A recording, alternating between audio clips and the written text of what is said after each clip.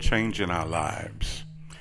You know, it's easy for a speaker or a teacher or someone with influence and charisma to speak to a room and change the atmosphere of a room, to speak certain things to a room and cause thought, different types of thought, some positive, some different, some negative, some what? It's easy to speak to a room full of people and get their attention in that particular moment. It's an easy thing to speak for 30 minutes or 1 hour, maybe 2 hours, depending on the nature of the program, and shift the thoughts of a room and the intentions and the attention of a room at a certain moment in a certain time, and get a jolt or get a response or a reaction. Changing rooms is one thing, but changing lives is another. And how to change your life is not always how you receive what's in a room, but with what you do with yourself, with what you receive every day by the word you hear in yourself, your own unction, your own consciousness, your own intuitiveness, your own intuition, your own spirit, your own Holy Spirit. The greatest pastor you will ever have is the Holy Spirit within you. And you, my friend, are its church. You are its member. You are a member. And when I say this isn't telling you to free yourself from assembling with one another. But your church is a result of how you're listening to your pastor within you, your mind, your spirit, your consciousness, your body of work, your church, not just your inner feelings of self-worth and acceptance. Because having self-worth with a body of natural work or physical work that does not show faith is hypocrisy.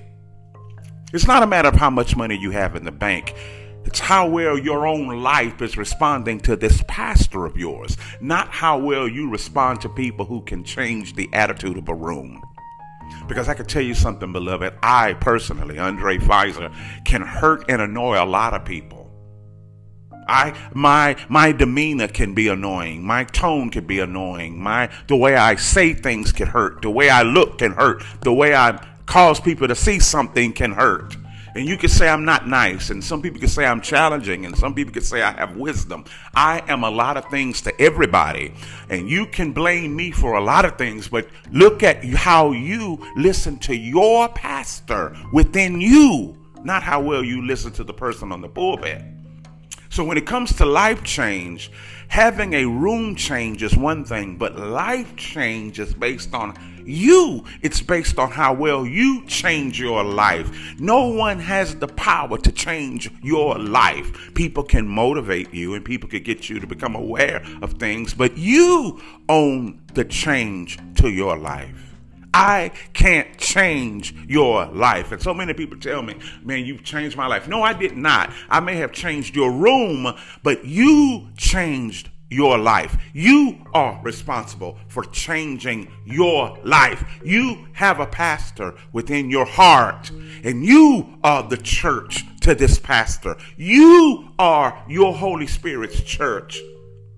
How are all of your members flowing in congruency to this pastor? How is your thoughts and your feelings and your disciplines and your management and your money and your feelings and your thoughts? How are your members flowing with this pastor? Are your members showing agreement with this pastor? Are all the members of your mind and life flowing with your pastor? Does your pastor have you in poverty? Does your pastor have you in excuses? Does your pastor have you in fear? Does your pastor have you in doubt? Are you still living in doubt with the Holy Spirit as your pastor? Because whatever you're living in, that's your pastor. You can't have a wisdom pastor living in doubt. However you are as your church determines your pastor. And so many people are claiming that God is their pastor, but they're living in fear and poverty and doubt and hunger and disease. You understand? However you are living determines your pastor. Disease of thought, disease of doubt, disease in body, poverty in body, poverty in thought. Who's your pastor? How are you living in the midst of the most challenging situations of your life? When it comes to changing your life, that's up to you. That's up to you. And it's not a matter of how much money. It's a matter of how am I living in this? How am I fixing this? Am I living beyond poverty? Am I living beyond my sickness? Am I living beyond my challenge? Am I living above it? And when you find yourself living above it, you will receive the strategies to destroy the physical bondages and prisons in your life. It's up to you to change your life.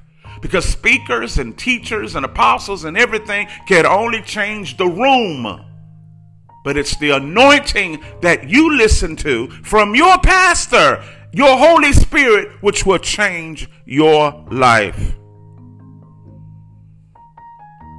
That's the thing that will change your life. To change your life is in your hands, not a speaker's, not a teacher's.